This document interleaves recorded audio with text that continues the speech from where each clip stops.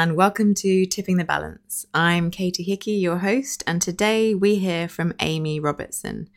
Amy owns her own brand photography business, The Woman and the Wolf, and she is also well known for being very open about sharing her own challenges with her mental health. Amy talks to me about being in a coercive, controlling relationship and how that taught her to set strict boundaries with everything in her life. We discuss toxic positivity, self-care, the power of gratitude and journaling, and the joys of being your own boss. Amy goes into detail about the things that have really helped her to try and tip the balance in favour of her mental and physical health, and I personally found this interview incredibly insightful and uplifting, and I'm sure you will too. Amy, welcome to Tipping the Balance. Thank you for being here today and agreeing to be on the show. I am excited to talk to you for many reasons, some of which being that you are an entrepreneur, you are very determined in your work, you're extremely talented at what you do. I know I've got some great brand photography from you. Thank you for that.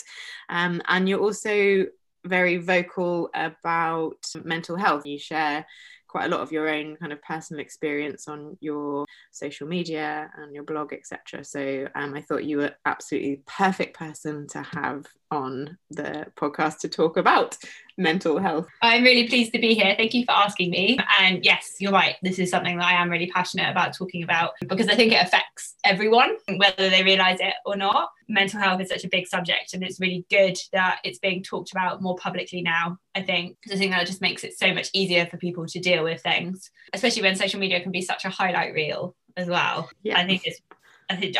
For me personally, I don't want my content to be a highlight reel. I want it to be as honest as possible. So yeah, it is an important discussion. Yeah.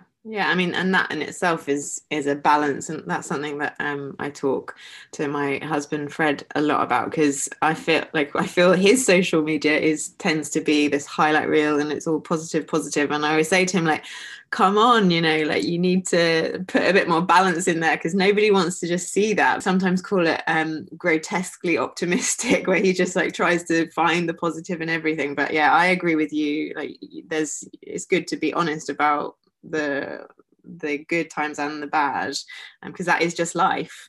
Absolutely. Life is just like a series of ups and downs. It's not necessarily good or bad. I hate the words. I'm not a massive fan of the over positivity. I try to avoid toxic positivity as much as possible, because I think the people who do that, I understand why they do, but I don't think they realise that within that they're actually isolating people from their audience, and they're also putting themselves on a pedestal, which is never a very easy space to be in. And it's also like wearing a mask constantly, which is really hard to maintain. When I am in really low points, which they do happen regularly because that's just how I'm made up, I either need to talk about that openly, because I find it so physically exhausting and mentally exhausting to try and maintain anything but how I'm feeling. But also my other tactic I would rather come off of social media and take a step back than try to push an overly positive, toxic positive point. I think it's really important for your own well-being and also the well-being of your audience. No, I totally agree. It's something that it's a conversation that comes up on a regular basis in our house. But I think I feel similar to you in that I do tend to have low days seemingly quite often, and I guess not everybody does experience that. That's my experience, and yeah, it sounds like your experience too, but everyone's different, and some people will feel low a lot more than others, and it seems on the surface some people might appear like they just don't get these low days very often. Maybe they do, maybe they don't even realize. I don't know what that is in terms of toxic positivity, but it's something that I'm quite interested in, just because it comes up a lot in our house. So. And also I've started at the beginning of December, I've started tracking my cycles and keeping a journal over how I'm feeling on a daily basis, and I am already starting to see a pattern. So I also know that it's my body and it's the chemistry of my body, and that by tracking my cycles, I'm starting to take a lot more control over how I'm managing my time. And I'm finding that that's massively beneficial to my mental health, is kind of knowing what my hormones and my chemistry and my mindset, and when my anxiety is going to spike more, because there's definitely a pattern of when that anxiety peaks. And that's been a massive benefit as well, as one of the tools I use to kind of maintain things. So I think that if you're a woman, I think that's definitely something worth doing, is to track your cycles and get a feel for your body and what it's doing, because then you can work with it rather than against it. Yeah, because I'm looking up where I record my podcast episodes is above my bookshelf. Have you read this book, The Period Power by Maisie Hill? I have been recommended that. I read Code Red by Lisa Lister. That's probably a little bit more on the woo-woo side of things, with a good mix of science. But I like how she mixes in the menstrual cycle with the lunar cycle. There's definitely key points of the month around the moon and what my body's doing that I can see that there's patterns there. So I track both based on the moon and my body, which isn't for everyone, but I think having a practice like that, even if you don't buy into that, I think is just good self-care, and to just get an understanding of where you're at. Because I think one of the best things that I read is that as women, we're not actually made to be consistent, but we live in a world where we're expected to be consistent. So we're kind of constantly trying to push this level of consistency that we're just not actually built to do, and it can become really exhausting. So that's definitely one of my goals for 2021, is to kind of tune into my body more and work with those periods of time rather than against them, which is what I've done for years, and I don't think it's helped. And like from what you've tracked so far, I mean, are there just, is everybody completely unique in terms of their cycles, or are there kind of main points that flag up for a lot of people in a similar way? Like what's been your findings so far?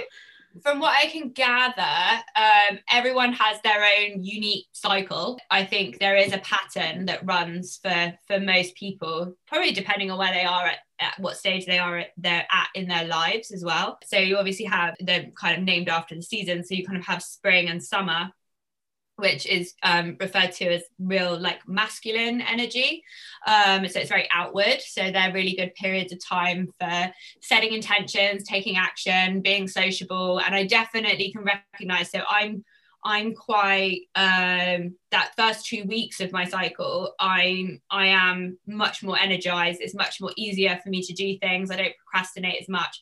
I feel really good. I want to socialize with people, and I just feel really energized to do things. The kind of premenstrual and menstrual, so autumn and winter, that's when my anxiety really goes mental, especially the premenstrual stage. And mine's actually quite long. I have actually a 10-day window of that time, which from what I can gather so far, it'll be interesting to see if that changes at all over the next few months. But it's about a 10-day window where I feel really low. I'm very oversensitive. I can kind of tell that I'm being oversensitive because I'll be triggered by things on social media a lot easier. I'll get involved with things that I just don't need to get involved with. You know, I feel I also have a terrible habit of like shutting myself off and not reaching out when I'm at a real low point. And then as soon as my period comes, that eases like almost immediately, but I'm still very introverted at that stage, but the anxiety eases off a lot. But yeah, I think just being aware that happens every month, and that it's okay. And, you know, maybe that's the time of the month where I come off of social media for a few days, or I make sure that I schedule some posts, and rather than trying to post every day, and, you know, just retreat in a little bit and focus on work that's maybe not quite so extroverted. So yeah, I would definitely recommend reading something like Period Power or Code Red, because it just gives you an insight into how that 28-day period works. And then when you get the moon into it as well, I mean, I'm still quite new to this. There's lots of people who I follow who talk about this, and also kind of have an online presence for talking about this. The new moon is for setting new intentions and goals, and the full moon is for letting go of things. I think even if you don't believe in kind of the lunar cycle and whether it has an effect on you or not, I think having that as habits is really good, to be like, okay, so on the new moon every month, I'm gonna sit down and set some intentions for like the next month ahead and some goals that I want to achieve. And then, you know, when you get to the full moon, check in and see how you've been feeling for the past month, and, you know, to write those things down and look at what you want to let go of for the next kind of 30-day period. I just think it's a good practice, because I'm a prolific journaler as well. I journal every day. This has just given me a structure to that as well. Yeah, because you mentioned before that, yeah, even if you weren't into like the lunar cycle and you called it like woo-woo stuff, that it's a, you know, a good form of self-care. I mean, self-care is, I guess is it a buzzword? It kind of is at the moment. And I mean, something that I talk about quite a lot. And interestingly, just kind of before Christmas, it was early December, I did an introduction to counselling course with the Minster Centre, and that was really, really good. It was kind of like a week-long therapy, which I wasn't quite expecting it to be. And one of the days we started talking about self-care. That, like, unbeknownst to me, actually really triggered me, and I burst into tears. Actually, it was really, I was not expecting it, because I think, you know, we're talking about self-care and what people do, etc., etc. And I guess, you know, in the stage of life that I'm at the moment with 2 young children, it feels as though it's quite hard to find time for self-care, and I think that's why it probably triggered me. And I know that I'm not very good at setting aside time, which, you know, becomes this repetitive negative cycle, because you're not, you know, sectioning off time for yourself, and then it just kind of repeats and it ends up being not very good for you. But like, what does self-care mean to you? Self-care means so much to me. I think I've obviously talked about my story quite a bit on my social media. So I was in an abusive relationship until 2018. And when I came out of that relationship, I was homeless for a few months, and I've had to rebuild everything in the past couple of years. And then obviously the pandemic hitting last year, being a photographer, being a wedding photographer and a commercial photographer, you know, I had the trauma of watching the income that I had built just go overnight. So I've had a couple of decent sized breakdowns over the past couple of years. Like, I talk about this quite openly. I've been suicidal at points. You know, I've been on medication for it, but, you know, I've had a lot of trauma that has happened in my life, and that's been something that's continued on from childhood. My childhood was quite traumatic and stressful, so I've never myself been out of fight or flight mode. I am constantly in that state, which last year I started to see some quite decent hormone changes within my body from kind of doing some insight into that. So I just realized that I basically have high levels of cortisol, because I'm in such a state of stress constantly, which makes me amazing in a crisis. It means that I can handle things very easy. I can problem solve, and I can pick myself up and dust myself off, and kind of carry on. But eventually this will kill me, because my body's being put under strain that it, you know, we're not made to be in that state constantly. So I started looking at a variety of different ways that I could help myself. And after 2019, my first kind of big breakdown, which involved my ex and the police, and that was kind of like the final straw, I went into therapy, and I spent 9 months in therapy for that. And I was pretty much forced into therapy by one of my friends, but it was like one of the best things I've ever done. From doing that, I realized that I had no boundaries whatsoever. I was completely open to people to take advantage of me. I had people pleasing tendencies. As you really look into people pleasing, you will start to realize that actually people pleasing is a form of manipulation, because you're trying to control your environment, but that people pleasers don't have boundaries, which is toxic for them. It's also toxic for the people around them. And so through that first stint in therapy, I learned about how to set my boundaries, how to decide what my boundaries were, and how to protect my space. And the goal of that was just to prevent me from going into another abusive relationship, because that's how people wind up in abusive relationships. So for me, the primary thing with self-care is boundaries, and setting boundaries and finding the confidence to be able to assert them. It's not like, obviously, the kind of actions that you take on a daily basis, like having a bath and eating good food, they all come into it as well. But I think ultimately it's about setting those boundaries for yourself, and that self-discipline as well. And from doing that, I've improved my money situation. I manage my money better because I set clearer boundaries for that, for myself, which is another form of self-care. It's making sure that I'm financially okay and that I can look after myself. It's things like I did actually, because I really struggled with the second lockdown in November. I don't know what it was. I think it was like a trauma reaction, because it was everything being taken away again. But I decided to go back into therapy, so I am back in therapy at the moment. When I came back from doing my charity walk last year, I started seeing a nutritionist who also does homeopathy, and she's been amazing as well. So looking at like the types of foods and supplements that are just going to help my body to be able to cope better. So for me, self-care isn't a pretty thing that you kind of post about on social media. It's an important way of looking after yourself. Like you were saying that you were struggling with the fact that, being a mum, I think most people who know me know that I don't want children. I completely take my hat off to parents, because I think it's such a huge life sacrifice. But I see a lot of burnt out mums because they're trying to be everything for everyone else, and they don't have any clear boundaries with that. And then what happens is they wind up then not doing such a great job, and then they become even unhappier. So I do think whatever your circumstances, you have to prioritize yourself first, which is just, it goes against everything we've been conditioned to believe growing up. But there is nothing good about continued self-sacrifice or living a life where it's costing you your health for the expense of other people. I will just say, it's not something that happens overnight. You don't just automatically switch to looking after yourself. I've been on this journey for 2 years now, intentionally. So it's a long time, and I'm still not there. Yeah.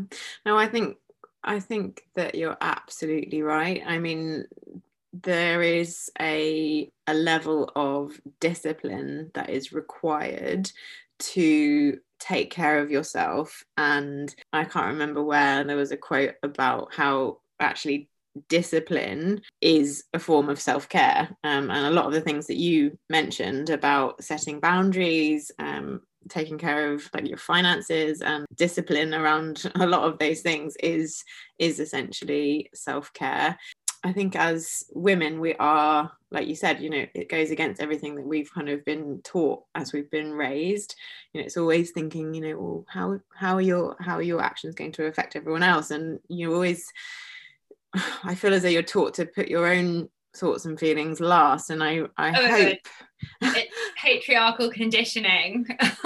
It is. And God, I know. And sometimes I do think, I want to shake myself and be like, come on, this is, you can do better for yourself. And I just, I hope that, the generation coming up behind us, are taught differently. I know certainly the way that we speak to our daughters is probably quite different to how I was spoken to, as a young child, a young girl. So hopefully we are getting a bit more awareness about that. But what you said about therapy is really interesting, because I think, again, it's something that I learned after doing this introduction to counselling course, was the importance of therapy, which may sound silly, but I went on that course not feeling as though I was like overburdened with so many personal issues myself. But throughout the course of the week, so many things started cropping up, and I thought, do you know what? Going into therapy isn't just for people who are having a breakdown. Like going into therapy is actually something that's really healthy, in the same way that doing exercise is healthy and eating good food is taking care of your body. I think having therapy with a counselor or a psychotherapist is something that is just really, really beneficial. So it's something that, yeah, I've signed up and I'm really looking forward to it. That's great. Just I think it's really, really good practice, and maybe there's a lot of taboo still around that. What do you think? I think there's definitely still taboo. People don't want to admit that they're having problems. And that's usually the reason people wind up in therapy. But again, I do think it's a crucial part of self-care. For me personally, I don't want my relationships to be therapy. Obviously, I do talk to the people that I'm close to about what I'm going through.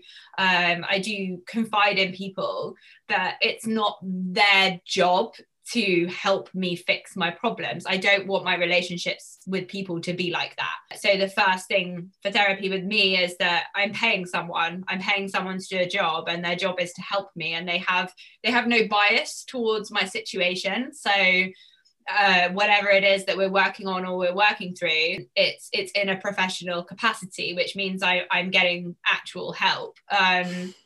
The other thing as well, not that my friends aren't amazing, I think they're all fantastic. I know when I'm bad, I can sometimes feel like I'm being a burden. When my anxiety is bad, it's kind of like being on a roundabout. It's being stuck in a loop, and I will go over things. It can consume me, which makes me quite difficult to be around, and I don't want that to be how I am for people. So having a therapist is a way of dealing with that. But yeah, they're a professional, they know what they're doing, which is the big thing. But also, it's just awareness. I think so many people are lacking awareness around how they're feeling and how to deal with those feelings. So my biggest struggles is because of my history, I actually really struggle to feel things on an emotional level, which people find quite conflicting because I talk so openly about things. But I really struggle with feeling my emotions, and my habit is to, rather than feel them, I'll look at them logically and think that I've solved them because I can kind of see what the issue is rather than actually moving through them. Therapy's just given me awareness around that. And like the thing we're working on at the moment is where I've become so self-reliant, I don't actually trust anyone, which means that when I'm in a really bad place, I don't actually reach out. And so we're just working on me getting to a place where I feel like I can be safe about feeling how I'm feeling, but also know that I can trust people that I'm close to and myself as well. So I think it kind of stems back to that. So it's just having that awareness, which then means that you can work on those things and you can catch yourself when you start behaving in a certain way. And I think the taboo around it is that if you're in therapy, that means there's something wrong with you, which I just think there's something wrong with everyone. Yeah. Everyone's broken. Everyone, we all get to a stage in our lives where we've got baggage. There's no one out there who's not suffering in some shape or form, and that's part of life. There's no place where you're going to reach where you're just going to be happy all the time. That is not how it works. Yeah, and exactly, and that's something that I think I've only learned quite recently, which is shocking, isn't it? That and this realization that actually you're not happy all of the time, and that doesn't exist. No. It's not a destination that you suddenly arrive at.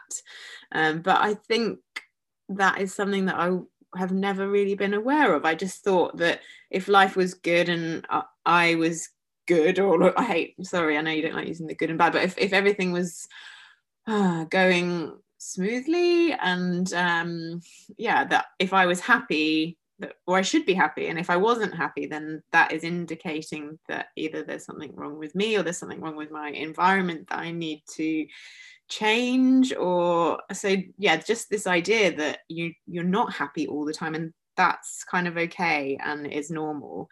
It's something for me that I've only started to realize in my mid-30s. freeing though. It's when you can realize that it's okay to have bad days. It's okay to not feel great. That, you know, you just feel like you can create space to be who you really are. And we're conditioned to not embrace discomfort. The issue is with that is that then affects everything, because if you can't embrace being uncomfortable, and you can't embrace the negative things, then you're just going to live like a half life. Yeah. Because I think you're never really going to feel the really good things either.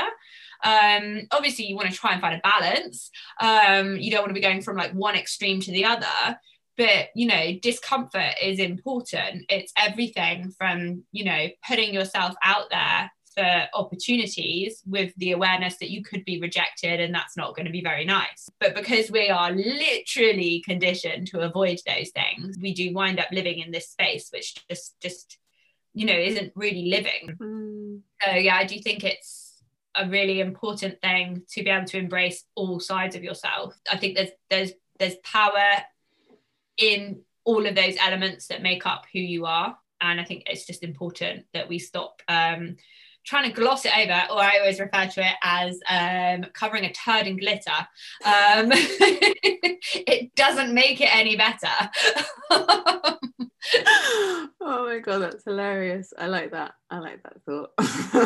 Yeah, and I think it's kind of boring to be just steady the whole time, and I totally agree. It's like you're not living, like there's part of life that you're missing out on, like the highs and lows and the range of emotions it's good to feel all of them. Otherwise, yeah, how can you kind of really experience life? It's like putting your head in the sand in a way. Which a lot of people do to avoid a feeling of discomfort. I looked into and read a lot around suffering versus pain, and a lot of people will always choose suffering. So I think people think they're both the same, but suffering is often something we inflict on ourselves over a long period of time to avoid the pain of change, or changing a situation, or changing something that we're doing, because it's easier to kind of suffer than it is to make that change. I think like the most base level thing is health and fitness. People who know that they aren't looking after themselves in terms of nutrition and exercise, they will be suffering with that. Their body will be suffering with that. But the pain of making a change, of starting to do exercise, or to change your diet, or to reduce sugar, we will avoid that because we don't want that pain. We'd rather suffer. But you know, suffering over a prolonged period of time is much, you know, it will destroy you, while pain is only short-lived. It doesn't go on forever. So I do think that's something to think about when you are thinking about the stuff that you're avoiding.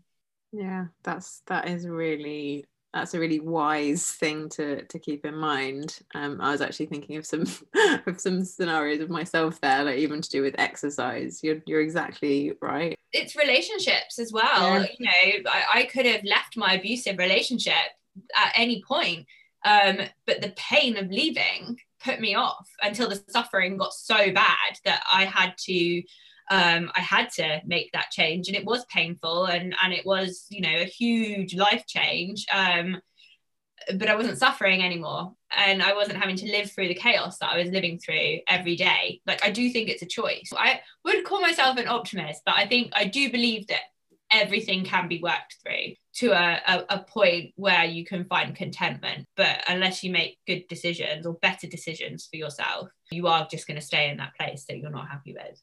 I mean, what would you say to someone then? Because I think, you know, a lot of people might hear you say that, although you have come obviously a very long way from being in a kind of abusive, controlling relationship to where you are now. And I'm going to ask you in a minute a bit about your business and all of that, because I think that's really inspiring as well.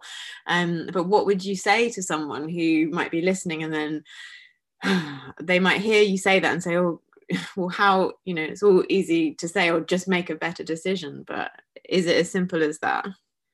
I think ultimately it is, but it isn't in real life. I think the logic behind it is very simple, but the reality isn't. For me, in all of those decisions when I'm suffering with something, like I feel genuinely sick when it comes to like confrontation. I'm not actually very good at it. I'm trying to be much better at it because that's how I set boundaries and that's how I make better decisions for myself.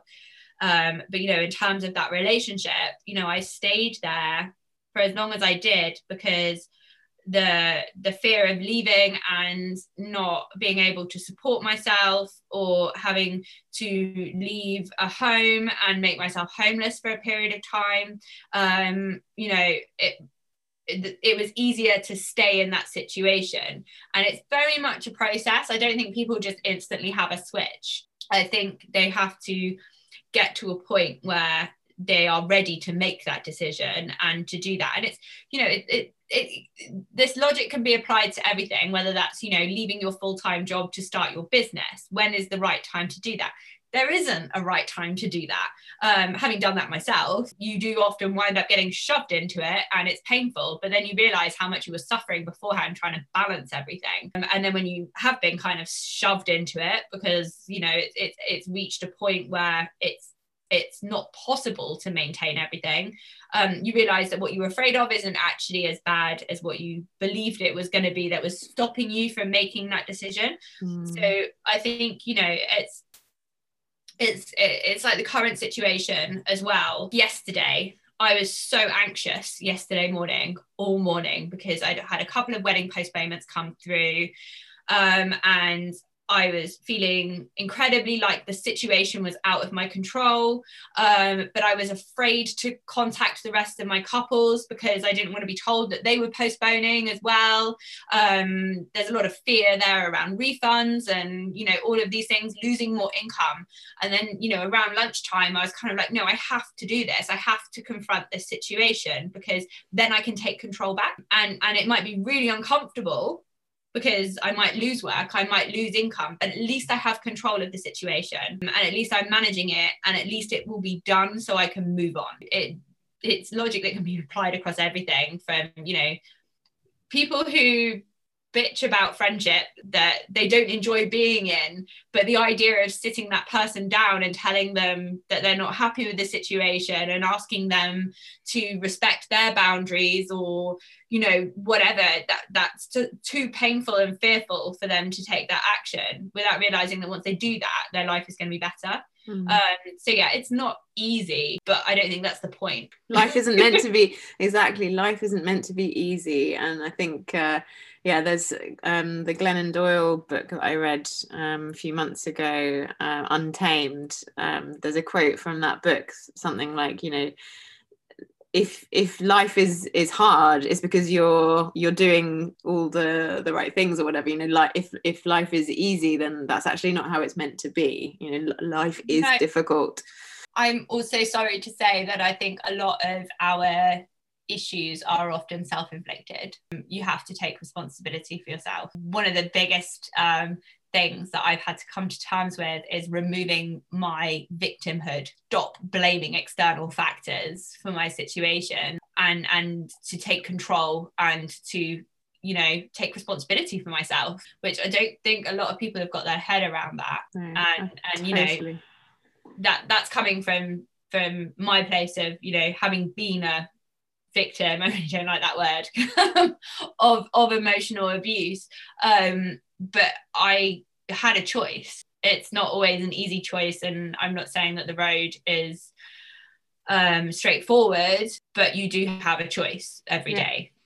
Yeah, that resonates with me because it's something that I talk about, a totally different subject, but in terms of you know, my work as a birth doula and working with families preparing for you know, giving birth and parenting, etc.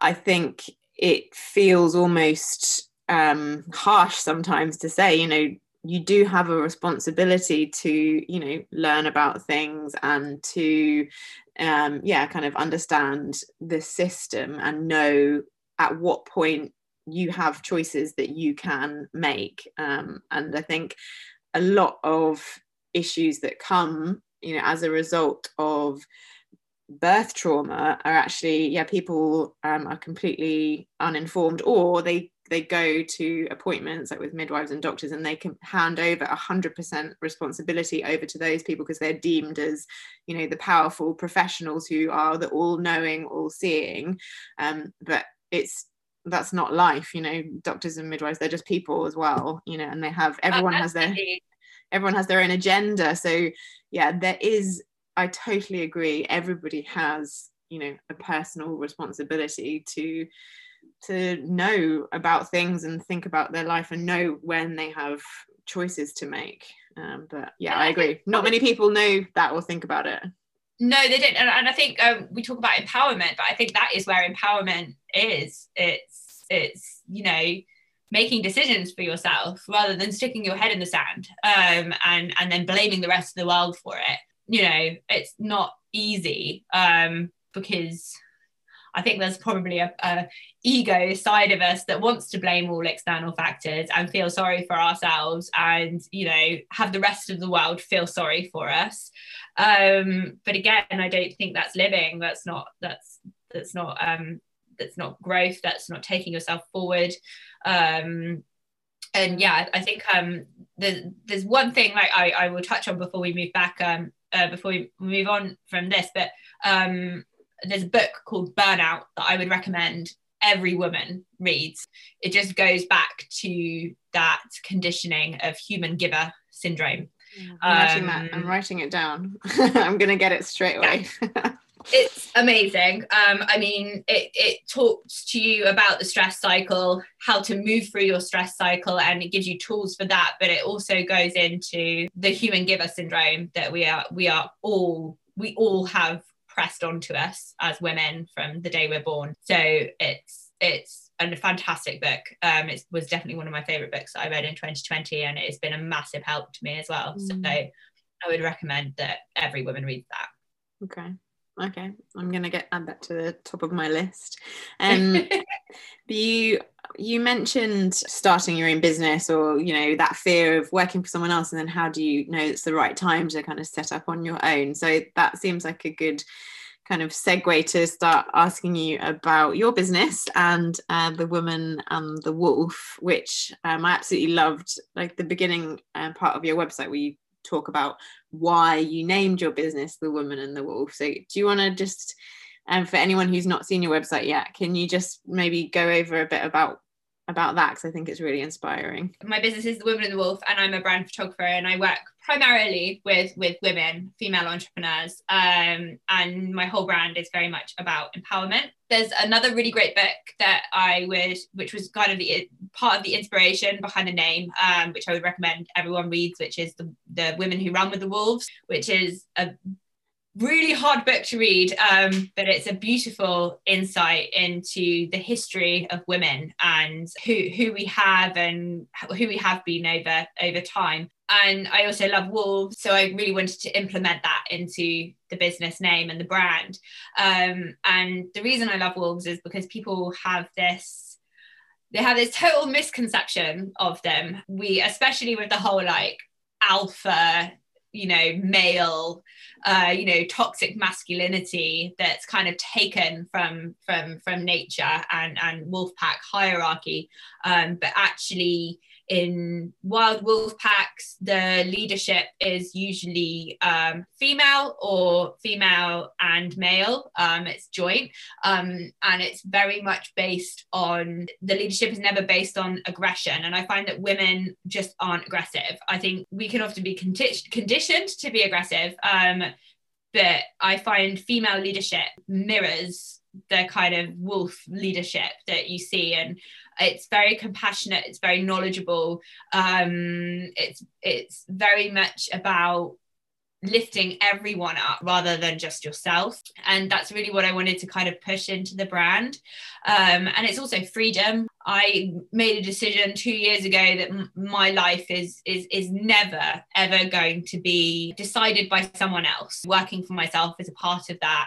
I have been single for 2 years, and I'm getting to a stage where I'm really happily single as well. And so I think that mentality will go forward into my future relationships as well. So I think it's just an ethos, I think, about empowerment and looking after yourself and that it's okay to step into a leadership role, which so many women fear doing that because we're so often told that that's not our place. We're not masculine enough. We're not alpha enough. And I just think that's bullshit.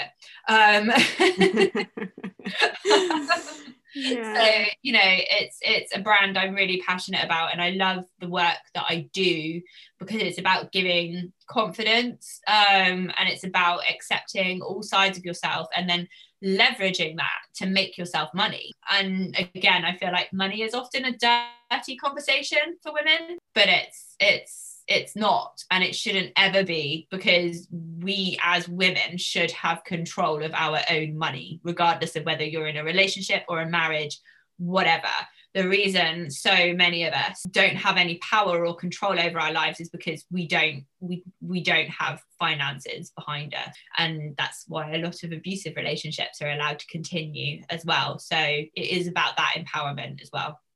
Yeah, no, definitely. I'm so inspired by everything that you've said. I think there's you have like these threads go through everything that you do. There are these common kind of threads, and yeah, just about, you know, taking responsibility, being an individual, and it's kind of it's an authenticity, and it takes actually a lot of bravery and courage, I think, to go out like that, you know, on a limb and say, no, this is me, this is who I am, this is my passion, this is my skill, and I can do this. And I love all of the work that you put out there. So you're really, you know, from what I can see, obviously I don't know, but yeah, it seems like you're smashing it. Basically, you're doing really, really well. Yeah, no, I can genuinely hand on heart say that the past 12 months has seen my business go from strength to strength. Again, probably going back to my earlier point, it's not necessarily been healthy or from a place of self-care. It's been very much a trauma reaction. So it's kind of like a superpower to be able to like look at such a mental situation as a pandemic and be able to see the opportunity and to be able to find the energy to take the action, which is something I can do very easily, but it's kind of also looping back around to that self-care thing and finding that balance, which is obviously what you talk about on the podcast. I don't believe that balance is ever perfect. I think probably what this year has taught us is that it hasn't been consistent. It's been very uncertain, and things have changed on a daily basis. Part of how I've tried to approach that is to accept what's happening each day, and then looking at what's happening and going back to that decision making. What can I do? If I can't do anything, then I just need to let it go. But yeah, I'm trying to use this lockdown to look after myself and to work on my fitness, because I'm going to run a marathon this year, and also to just have some self-care and retreat a little bit, because I had such a busy year last year. I'm very proud of myself, but I think what I have tried to talk about is that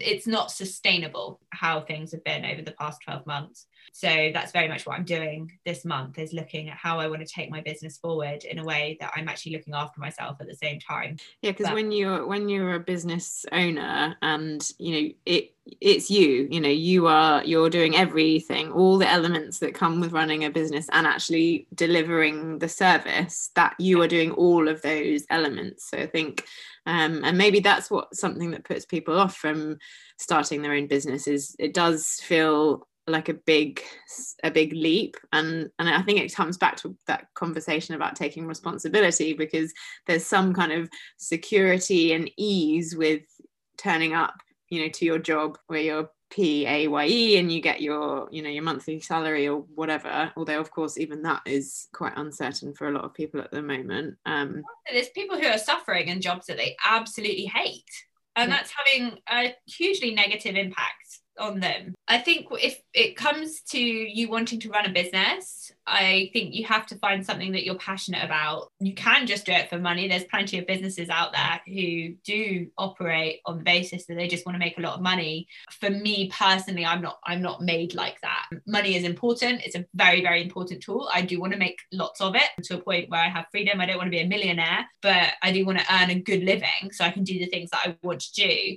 Ultimately, it's about the fact that I can go to work every day, and this is my own personal purpose, that I'm going to work every day and I'm having a positive impact on other people, and the work that I'm doing is aligned with my values as a person.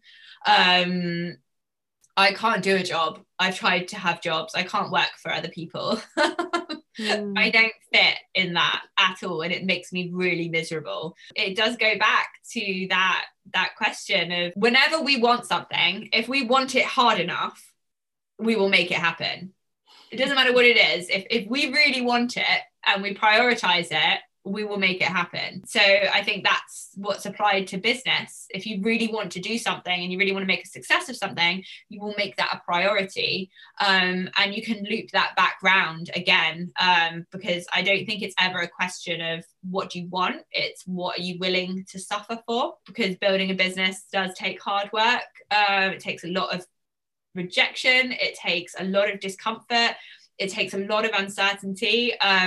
Another reason why I'm so proud of the self-employed and the entrepreneurial community over the past 12 months, because they've really tapped into that resilience that they built up as business owners to make the most of this situation. It's a lifestyle, not a job. But I think it's one worth doing. Yeah, no, I agree. And it's something that I don't think I really ever thought about working for myself until until I met my husband, and he has never had a job like similar to you, and he could never imagine working for anybody else, and I saw his life and I thought, hang on a second, like, how is this possible that you can, you're your own boss, and then I'm like beholden to somebody else? And I started to feel actually really resentful, and then and decided to make that change, and I'm so glad I did. I cannot imagine as well going back to work for others. There's so much freedom. Like, you don't have to ask someone to take off holidays. You can pick when you work. Like, my day is very much laid out to how I want to live.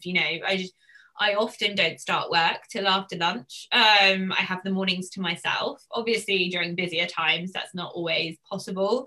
I can travel when I want to travel. While I do work hard, I work every day. I very rarely take a full day off. There's always something that needs doing, whether it's just a bit of admin or emails. But I have a choice over how I manage that time. I haven't got someone else dictating that to me. That to me is how I want to live my life. So I will make my situation work as best as I possibly can. I've had this conversation with other entrepreneurial friends. There is no plan B. This has to work. Yeah. I read that on your website this morning when I was kind of reading through a lot of your stuff, and I saw that quote, and I thought that was really good. So yeah, well, I hope that you do, if anyone listening to this, hearing what you have to say gives them a bit of inspiration. I think that is something potentially that the pandemic has done as well. A lot of people may then have been given the opportunity or time away from an office to think, how might this work if I was working for myself? So maybe that's a plus side to come out of this. And there's nothing quite like, I think it's probably a bit of an adrenaline junkie thing. It's not healthy. At the minute, I'm in a good position financially. I quite enjoy the months where I don't know how things are going to pan out with money, because that's when my back is up against the wall and I can get a lot done in that space. And so while when you have comfort, it's you maybe won't take that action which will actually give you what you want. A lot of people hearing that will feel inspired to maybe start going down that road, or at least, explore things in a bit more detail if they've been like in something in the back of their mind that's been niggling, like, oh, do this. Like, maybe they'll have the courage to take the next step.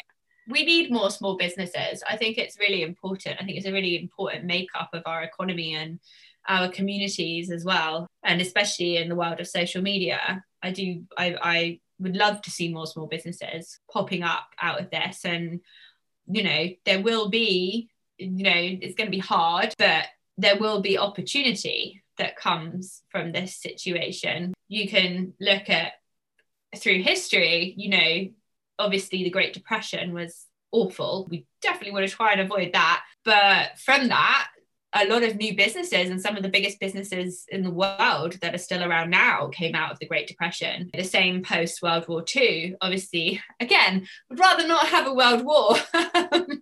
But, you know, that's when we had the baby boomers, and there was a lot of wealth and prosperity that came after that as well. So, you know, this situation is awful and it's challenging and it's difficult, but I do think it's part of the cycle of humanity. We will see really good times again.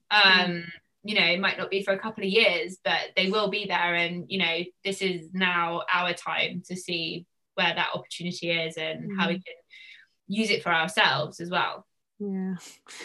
I feel quite uplifted hearing you say that, because this morning I was feeling a bit rubbish, and even like a couple of hours we were having lunch and I just suddenly, you know, got quite teary, and I have no idea why, but I kind of had a bath and I started like preparing for this interview, and just talking to you and hearing you say that, I feel massively uplifted. So yeah, like, I thank you for making me feel so much more positive. I'm glad. Really good. It will be good again. It will be. Yeah, it will. It will find it out. Yeah, exactly. We do, and that, as you said earlier, people don't like sitting in discomfort. You know, they want to try and avoid it, but at the moment there is no avoiding this. So it's everywhere.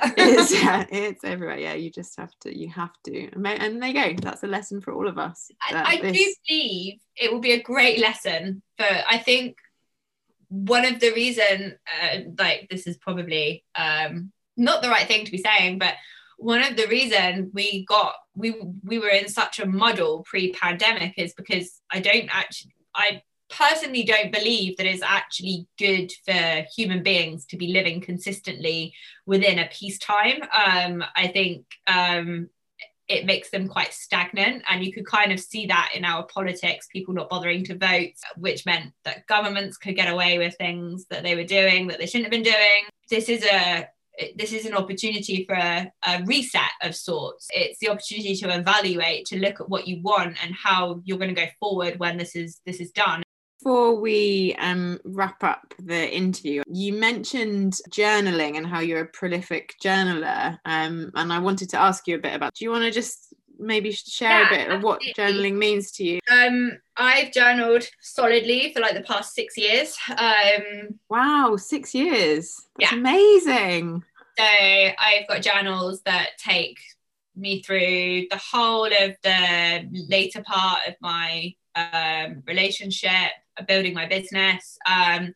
So I have a kind of structure to it, which I find is really important. And the first thing I do when I journal is I write down the 3 things that I'm grateful for at that moment.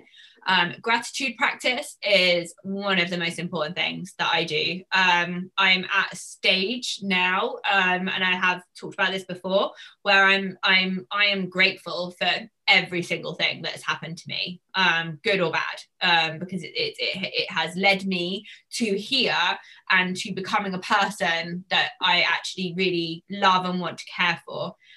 Without those events in my life, I wouldn't be where I am now.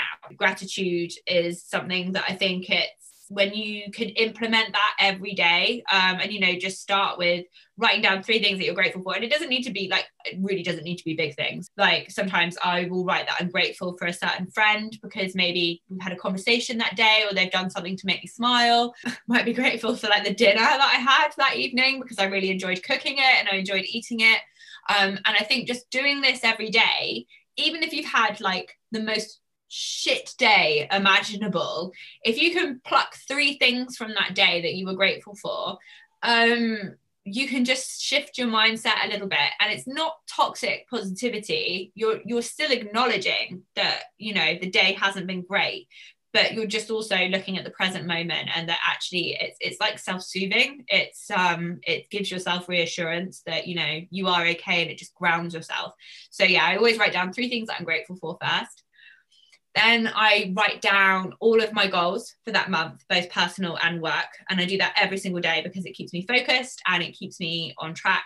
So I do goal setting throughout the year. So I kind of have my big goals for the year. Then I break them down into quarterly and then monthly. Those goals every month, though. The monthly goals are generally the action that I need to take to achieve the kind of quarterly goals. But there's also my personal goals in there as well.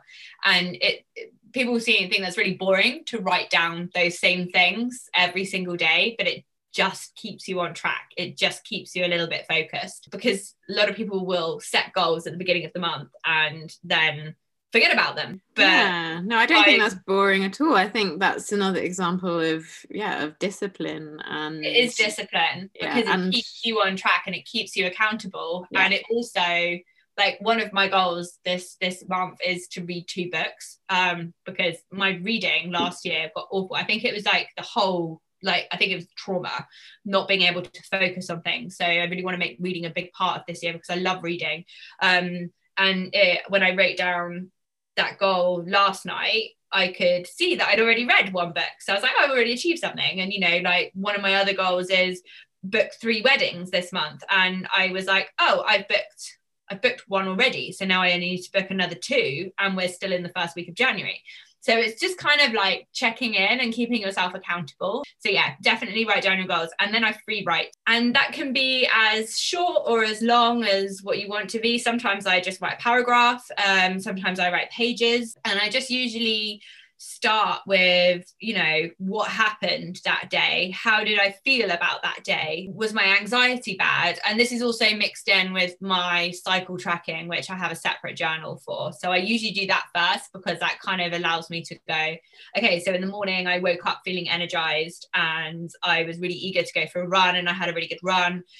You know, lunchtime I started to feel a bit low and started to feel anxious. So I'm already tapping into those like emotions that I've been feeling throughout the day. Sometimes a major event might have happened, and I will write about that. But it's just getting it out. And I think that allows you to move through your emotions and to feel things. You know, I've journaled before I've started writing and I've not been feeling anything. And then all of a sudden, really strong emotions come to the front, because I'm allowing myself to process and to talk about those things. And I think like, I've never read back my journals, and no one else has ever read them, so it doesn't need to be perfect pen. Obviously, if that's something you're into, then great, but for me it's just a process to keep myself on track and to give myself awareness about how I'm feeling and to allow myself to feel things. So I probably spend on average, about half an hour to an hour every day in the evening on that. What I'm learning from hearing you talk about lots of things that you do is just about making it like a habit, and, you know, actually feeling as though you are tipping the balance, you know, in your favor. It's a daily effort, and the discipline is all very closely tied into that. But you don't just wake up one morning and suddenly, you know, you're feeling better. Like you said, you know, you have consciously spent the last 2 years kind of working on yourself and having therapy and bringing in certain practices that enable you to, you know, function as best you can, and whilst, you know, also acknowledging that there are days when you do feel rough and you're going to feel low, but you know, that is your normal. But you know, there are certain things that you do that try to help keep you as balanced as possible, knowing that, you know, being completely balanced and static doesn't exist. It doesn't exist.